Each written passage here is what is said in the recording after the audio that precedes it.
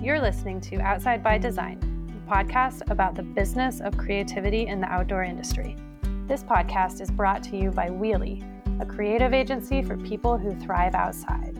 We help connect people with themselves, each other, and the natural world through communication and creative work that makes people feel feelings and take action. Basically, we're all about making marketing that matters. This is our podcast about leveling up yourself, your brand, and your community through powerful creative work. Hey, welcome to Outside by Design. Today on our intro, you have both of us. It's me, Lisa. And me, Iris. Hello. It's us from Wheelie. And an intro of us. I own Wheelie, which is a creative agency for people who thrive outside. And I'm Iris. I work at a creative agency called Wheelie. I'm on the creative team, do tons of social media, copywriting, all sorts of things, including this podcast. It's true. So if you would like to be a guest on the podcast, or if you'd like to nominate someone to be a guest on the podcast, you can email hello@wheeliecreative.com and Iris will get a hold of you. Sure will. So Lisa, this is a podcast. Who do we have on the podcast today?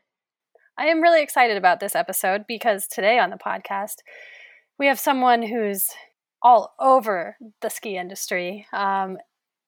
This person is well known and has like a million technical titles. Let's just try to list some.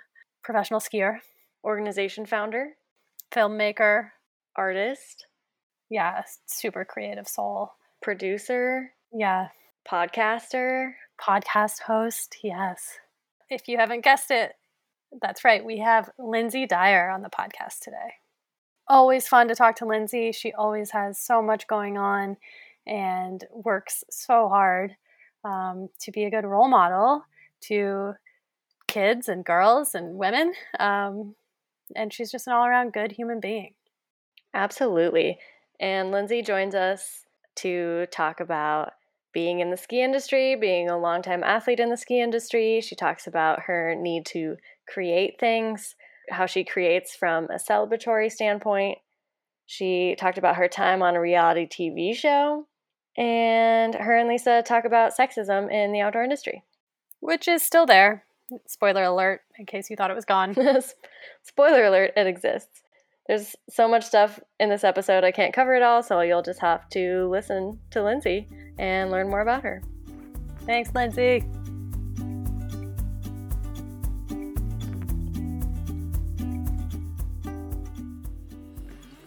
Lindsay, thank you so much for being on our podcast today. This is a treat. I'm excited. The first question we ask every single guest is to describe where they are and what they're looking at. I love that question. The first time I ever heard your podcast, I was like, ooh, so good. Mm-hmm. I have my own podcast too, so I know a good question when I hear one. Okay, so I am sitting in my office. It is snowing. It's beautifully snowing outside. I look out on a sagebrush and an old fence, and beyond that, some sheds and some broken down vehicles. Nice. Classic Jackson Hole. Yeah, I'm super grateful. I think I mean the fact that I have a space to call home in an area that's so fancy. I feel like I'm doing okay. Totally. Yeah. And you've been repping Jackson for a long time. I always hear Jackson and I associate it with you actually. So I think they're lucky to have you. Yeah. Oh, that's an honor. I guess that's kind of how I feel in the mountains is if you do live in these mountains, you have a responsibility to be their caretakers and be their stewards, and to be given that just through words from you saying that. I really appreciate it, and it kind of gives me more confidence to go out and ask some harder questions, or ask us to pick up our poop, or like the stuff nobody talks about. Total. Speaking of hard questions, you are in the right spot because the theme of our podcast this season is that creativity is born from conflict plus curiosity. I love that. And so you can't really have, like, there's no need for creative solutions if there's no conflict. And so all creativity is born from some form of conflict, which can be really good, as long as you get curious about it. So I'm really excited to talk to you about the lens of creativity, because not only are you a skier, but you're a film director and producer of Pretty Faces. You've done TED Talks, reality TV, She Jumps. You founded a nonprofit. Like, you're always creating all the time. So I'm not even sure where to dig in. I guess the first thing I'd like to ask is kind of what comes up for you when you think about different ways that creativity was born from a need for you. That's a beautiful question. Never been asked that. Uh, you know, I can't say in this context. I love this topic, but I can't say I create out of need at all. I definitely create out of like the magic and the wonder and the fringes of the what's possible space, and I think that's why I like to spend so much time in that place. Mm-hmm. And so, in terms of creativity, it's not a good motivator for me. Need isn't a good motivator for me. It's more for like through the lens of like, I have to create, and I'm so grateful for the privileges that I have to create. And there is a little bit of like, if I don't keep creating, I always got to keep creating, right? And I know that's I've gotten in trouble with that before, or like always got to go bigger than last year. And last year I hit a 70-footer, like mm-hmm. So mm-hmm. I think you saw a need for role models for girls, and or maybe not. Like, how did She Jumps come to be? And Pretty Faces, which was an all-female film, I remember watching yeah, that and being blown away. Yeah. I can see how, the culture tells us to work from a problem, work from a need, and then find the solution to that. In my case, Mm-hmm. I just saw the magic that I was seeing in my own life not reflected in the media I was seeing. So the best parts about skiing, I wasn't seeing that in the ski movies. I was just seeing these like stunts.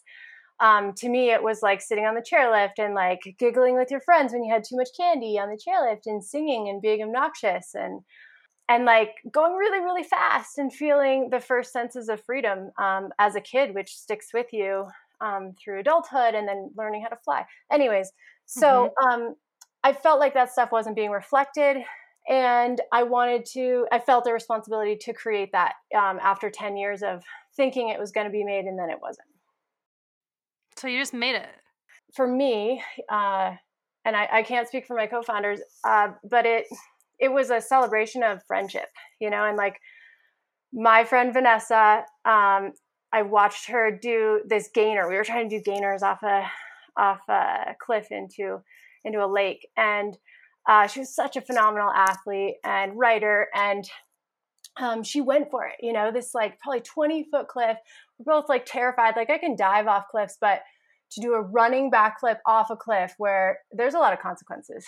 And the fact that she went for it, I was like, yeah, if she can do it, so can I. Like, I was so grateful to her for that friendship of like inspiring me. And that's where, it took a while to get to, but like where She Jumps, so will I came from. So again, these creation stories, they're not out of a need. They're like out of a celebration. That's an awesome lens for that.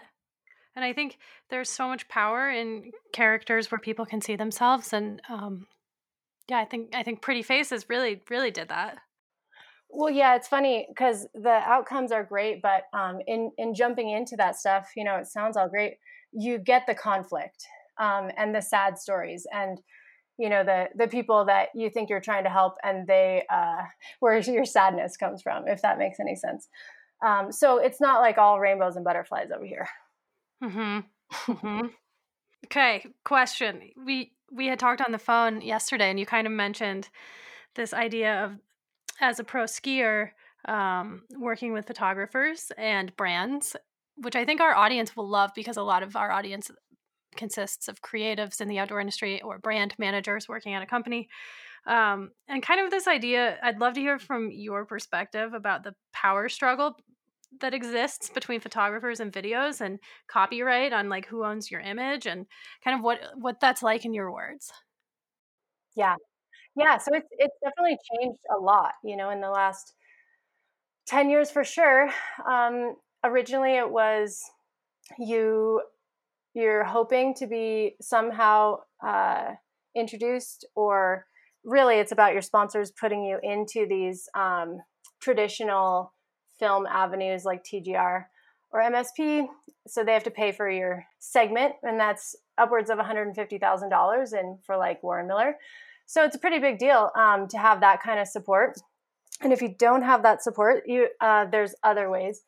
But in terms of working with, so, if you're not shooting for one of those big companies and you're working on your 2-minute segment, then you're working with still photographers, and that's, maybe on behalf of getting something published, or a media campaign, or this photographer works under this brand, and for Jackson, for example, there's a handful of photographers that have agreements with the mountain, and so you can work with them.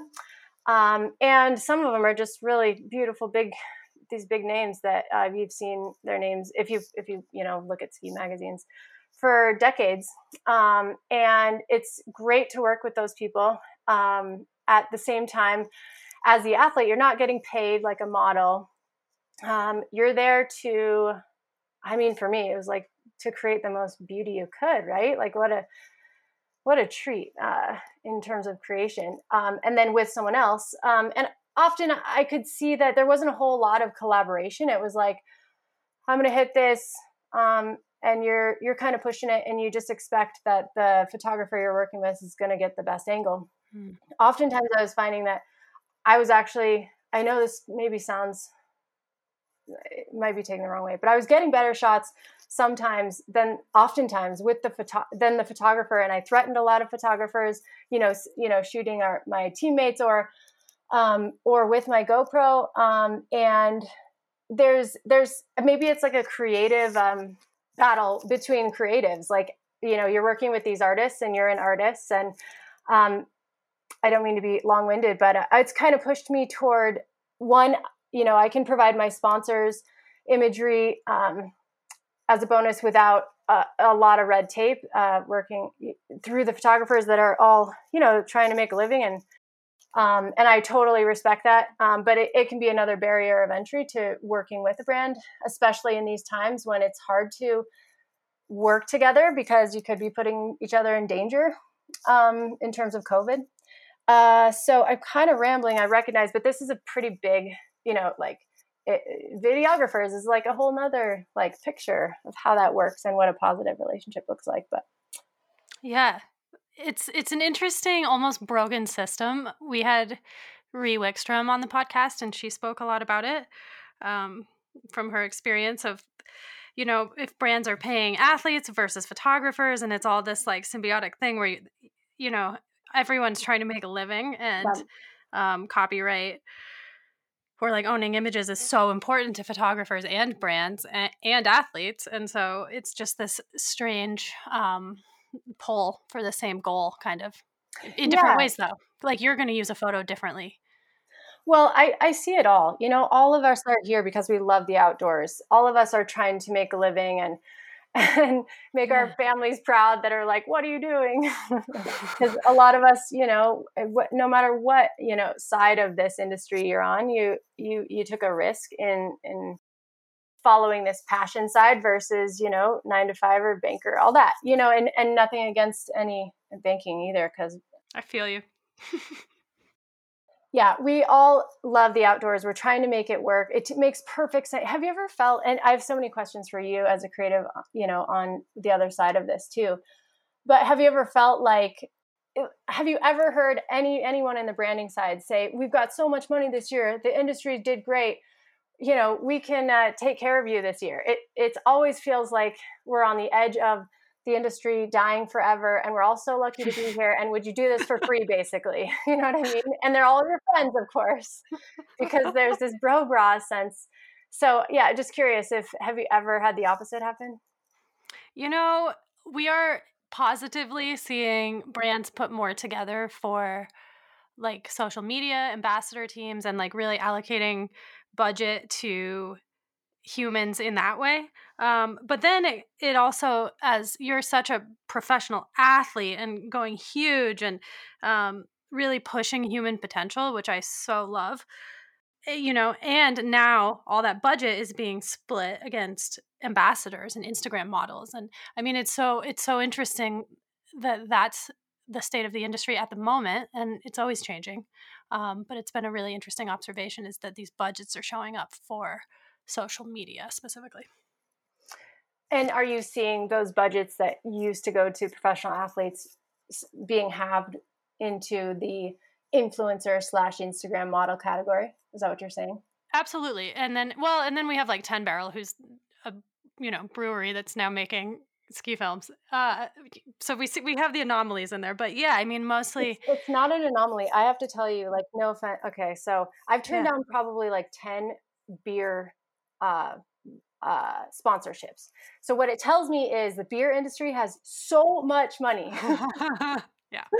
And the trouble is I had to say no because it doesn't, I don't drink, and it's not for any reason. It's just like, doesn't make me feel good. And so I can't represent it. And I've given up so much money, like Coors and what's another one?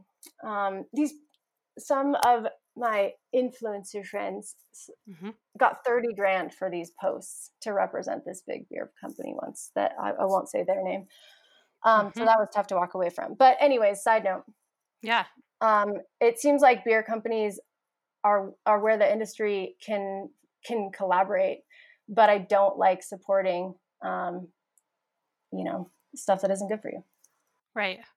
Right. And yeah. And so it's almost like social media has become as important as what used to be the 3-minute video part. Yeah, for sure. And, to answer your question about my thoughts on it going to Instagram models, it just sounds like it's really interesting. We can't, we can blame the algorithms, but the algorithms just follow typical human nature, right? So it's been a tough one, to wrap my head around in terms of having a stance. Right. And kind of it's more about how you look versus the skills that you've developed. Yeah, for me, that's always kind of been a mission, is to show girls that you can make something of yourself beyond what you look like, because since we're out of the womb, we're being called cute. And so we learn very quickly, and it's reflected back to us in every sense of the word and media, that we are only as valuable as we look. And so I've been like fighting this, like kind of given, it's like gravity, in terms of the filmmaking and She Jumps. And I feel like it's definitely become, I can't say a losing battle, but it's more like reality's here. Hello. The world wants to see pretty faces ahead of stomping big airs. Which I mean, I guess more people can put on makeup and put on a coat and like appear a certain same way. They really are, right? And that's fun. Why shouldn't everyone get to feel like a rock star and like a model? And now they can do that and shoot themselves, like, and they are, and then they're owning their image. Like, I can't hate that. At the same time, I would love for us all to get to move past beauty standards and like go live, like make sure you know what it's like to fly, and make sure you can tick off the box that you felt like you were doing what you were meant to do at some point in this life and you knew it. Stuff like that. Just important stuff like that. Yeah, I mean, it's not our fault. We've been conditioned, and media, especially these days when we're all have to be away from people even more, we're forced onto these screens, and so that conditioning continues. But I do think that we in this industry, as small as we are mighty. We have educations. We were raised with clean water and clean air. We can turn that tide if we're willing to, and that's kind of where I'm battling myself, is like, are you willing to ruffle some feathers and fight the ever like pleasing of, what we were taught, again, to be like seen and not heard and just appreciative all the time versus calling some things out and being the leaders to change things. Where are you landing with that? I mean, across the board, whatever that means to any of the creators listening, right? Like, where's the thing that you're fired up on? For me, it's right now it's wildlife and collisions with wildlife, and the fact that no one talks about the fact that we see creatures, carcasses every day, and no one talks about it in these beautiful mountain towns where everyone loves to come and visit, and it's paradise. And those wildlife are part of the reason it's paradise. And I just want to see them protected as we do our neighbors. Mm-hmm. So that's what I'm fired up on. But you might have a different thing. I feel like right now I'm definitely fired up about inclusivity and how do we share all the benefits we receive from the outdoors with those that didn't grow up with a dad or an uncle or a mom or boyfriend that took you outside and showed you how to feel comfortable in the outdoors and then get all the benefits. So I think everybody has their thing that fires them up. And being that we're creatives, we do have an opportunity to use that creative talent to say something matters. And I feel like that's what you guys are doing with this podcast. Yeah, it's fun. We definitely have learned so much about, like social media marketing managers that hate social media and just kind of like all these things that we have to do because that's what the industry dictates. And it's like, well, if we don't do it, someone's going to do it. So how can we do that in a way that rings true for hopefully ourselves and others? But yeah, it's so interesting being a creative and, having to work within I guess capitalism, is a big one. But for me, I'm like, is it possible to be a capitalist and an environmentalist? Can those things coexist? And that's like the thing I'm obsessed with right now. I think about that all the time. Yeah. It's like the only people that get to vouch for environmentalism are the ones that already made their money so that they are dependent in some way on what is happening to our environment. Gosh, it's such a good one. It's a big one. And I'm with you on there's a sense of freedom when you don't have those strings attached, that pleasing, that this has got to be in our target and, don't piss off anyone. It's a really tough space to be. Yeah. And at the same time, at least you can pay your bills. Yeah. Yeah. And I think you're so brave, right? Like I hide behind my company, Wheelie. It's not lisaslagle.com. It's Wheelie Creative. That's so and smart. Right. And so like I have so much like awe and respect for you because you're so brave. Like you're a personal brand, but at the end of the day, you're a human person. Yeah, people have said that before, and I just don't really see. I don't see the separation. I never have. When people are like, "You're such a brand," I'm like, "Yeah, I still don't really."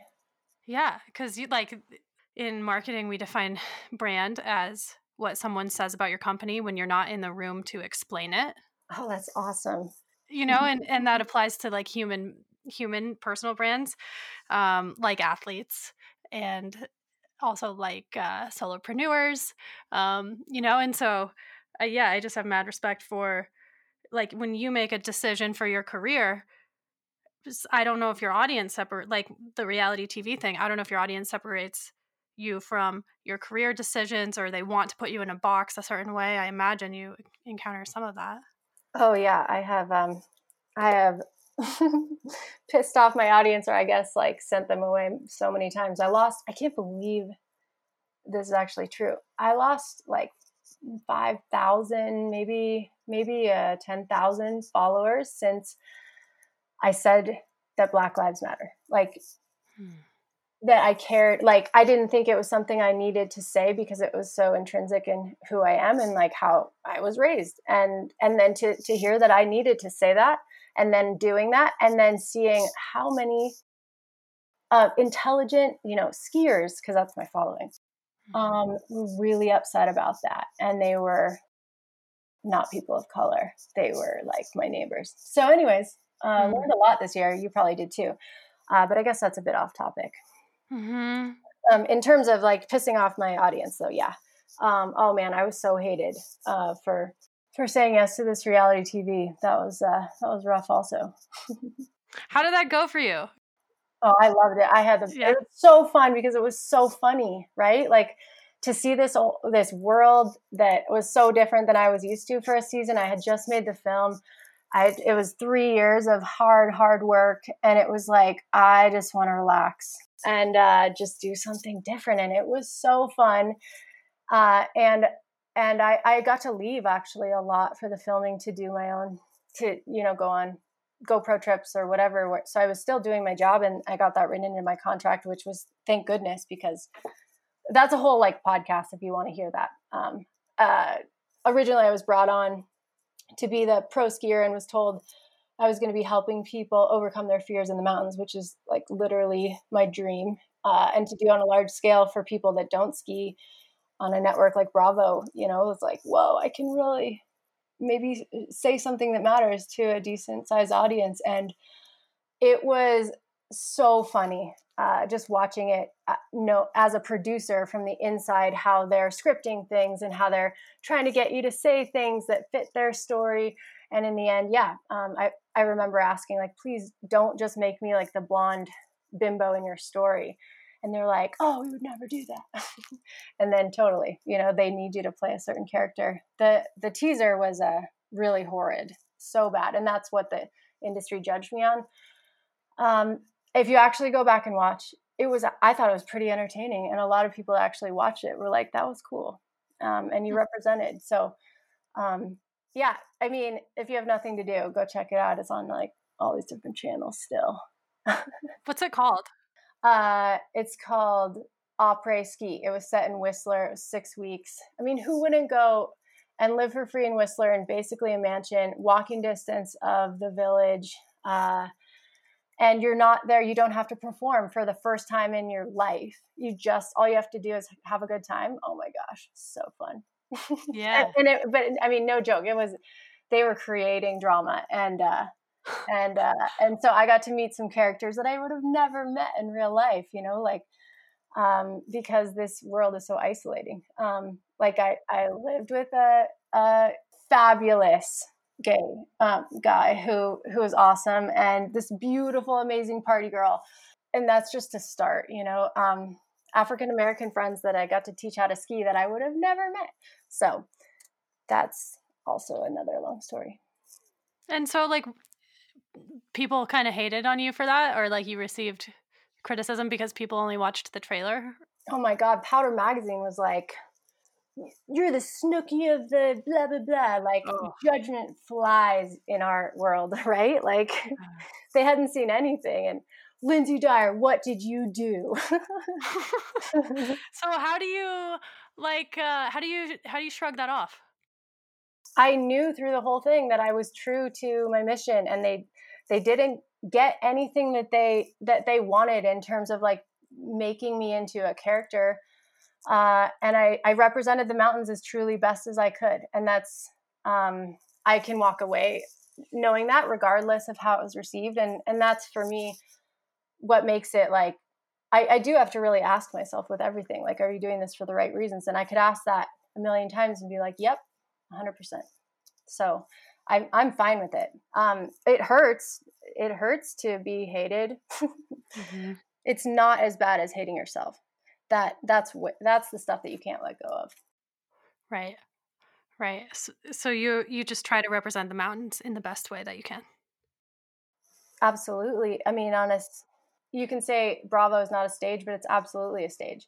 And again, we have a responsibility to represent where we came from as best we can and lead with that. And I felt like I might have a chance there to show women outside of like fighting inside with fake boobs, and more like, hey, you can do this outside. Let's go check it out.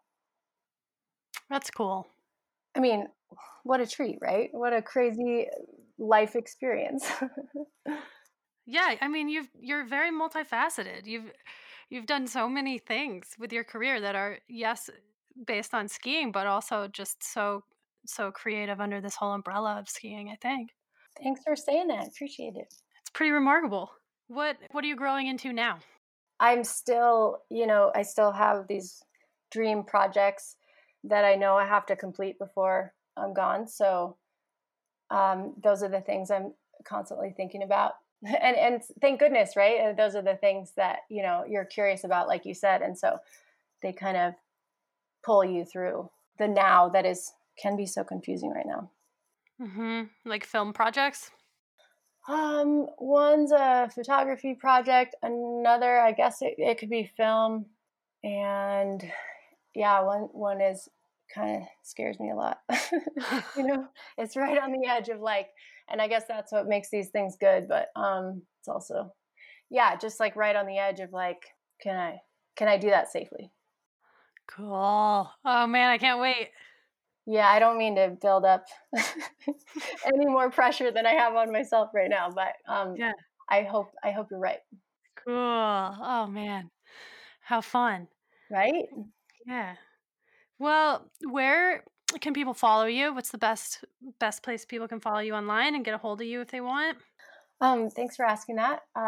My art, which I guess to me, I'm like, oh, that's a brand. Unicorn Picnic is my brand. Mm-hmm. And so I would love to communicate there. I just love that your audience is a bunch of creatives and we're in these mountain spaces. And I just feel like we probably have a lot to share. So if you want to get out for a ski tour or, I don't know, anything outside, a walk, I'm stoked to chat with other creatives in my space. Sweet. Is there anything that I didn't ask you that you want to share with our audience? I mean, it's kind of a heavier one, but I did have a question for you. Okay. I'm wondering, again, as a female in this space that is working to get opportunity, have you ever encountered sexism? And what is your story? Oh, all the time. Like every day. Yeah, every single day, pretty much. Like even I got pulled over on my snowmobile this weekend by a ranger, and it was so sexist. He goes, "Whose sled are you borrowing?" No. Yeah. And I was like, this is my sled. But that's not even in the workplace.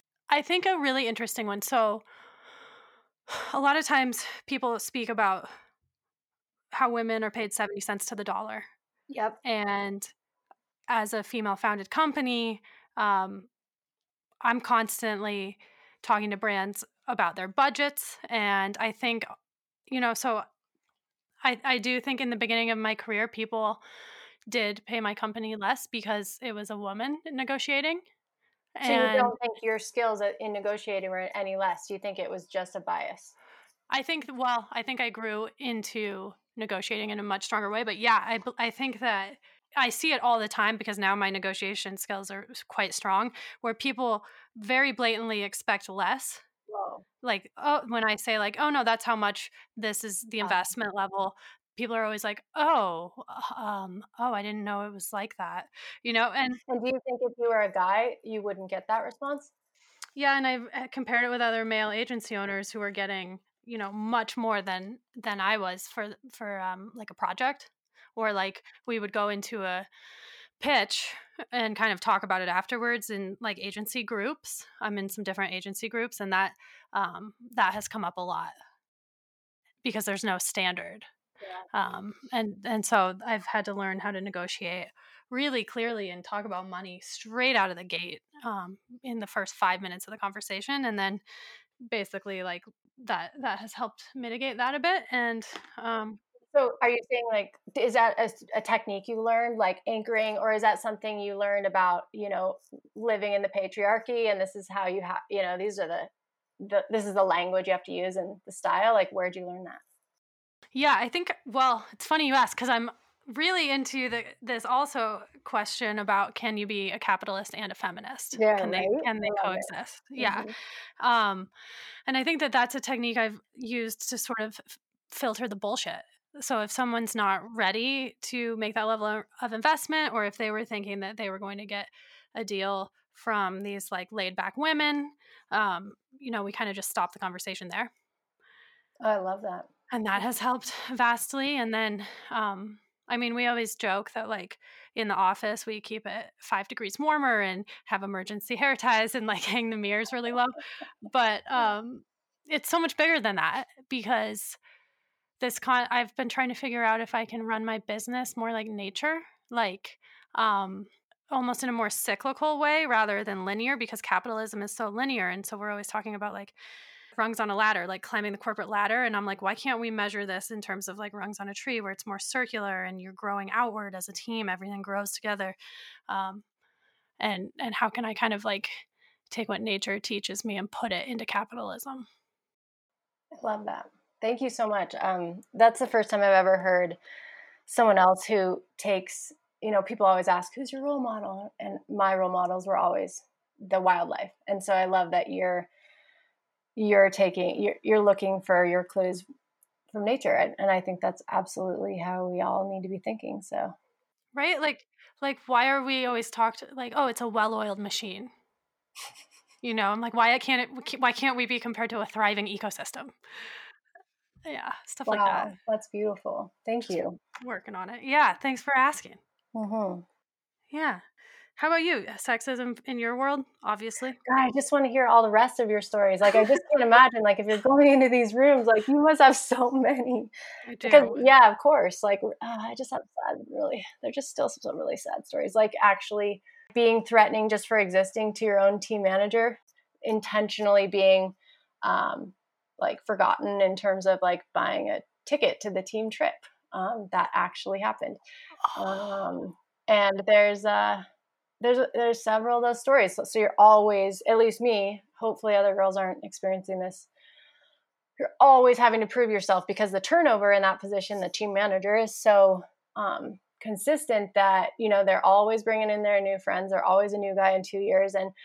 And you're not that cool to them, but these other people are. And so you have to like reprove yourself. And yeah, that's an exhausting one. Mm-hmm. And I'm just curious, do you have a version of that, or? Yeah, I mean, I think this like idea of constantly performing and constantly like having to prove yourself is like such a huge part of what we're taught as women, by society. And I think that I am such a mellow, introverted, like I have a lot of depth, and You don't say. yeah, I like sit in the woods and read books all weekend and go skiing. And I think when I started my company, I was 22, and the company is branded as like super rad and like, oh, sick, because that's what I was like when I was 22. And I think that, And that was what was important to you. Yeah. yeah, and like, oh yeah, like I'll make you a logo, but like I'm gonna go skiing first. But but I do think that it's been really interesting to have a company and that brand that actually I've grown a little bit apart from as a human woman. Um, That's gotta feel good. it feels good, but I sometimes feel that pressure to perform when I go into meetings, and they're like expecting me to be like, "Oh, what's up, guys?" And and I'm not really that person anymore. So I think for me, that's where I feel that urge to perform like deeply. And I'm always like, you don't have to do that, Lisa. Wow. Thank you for sharing that. Yeah, which is funny because it's I think we all perform in one way or another, and especially when you're, I mean, even as a creative, doing like commercial work versus personal work, it's all a little performative. And let's let that be okay, for Yeah, heaven's sakes. yeah. No, it's one of the things it's so annoying right now is like performative. I just jumped on that new app Clubhouse, and there's so many acts of like performative speaking, and so yeah, but I guess that's with all of this. Mm-hmm. I read the book The Practice by Seth Godin. Mm-hmm. And have you read that yet? No, but I'm writing it down. Yeah, it's so good. But he talks about it doesn't count unless you ship it. So like basically like I always like, oh, it doesn't count unless you get the grab. But no, he says it doesn't count unless you ship it. And so he talks about like creativity is the most generous thing because you're giving your gift to the world. It's a generous act. And I loved that framing.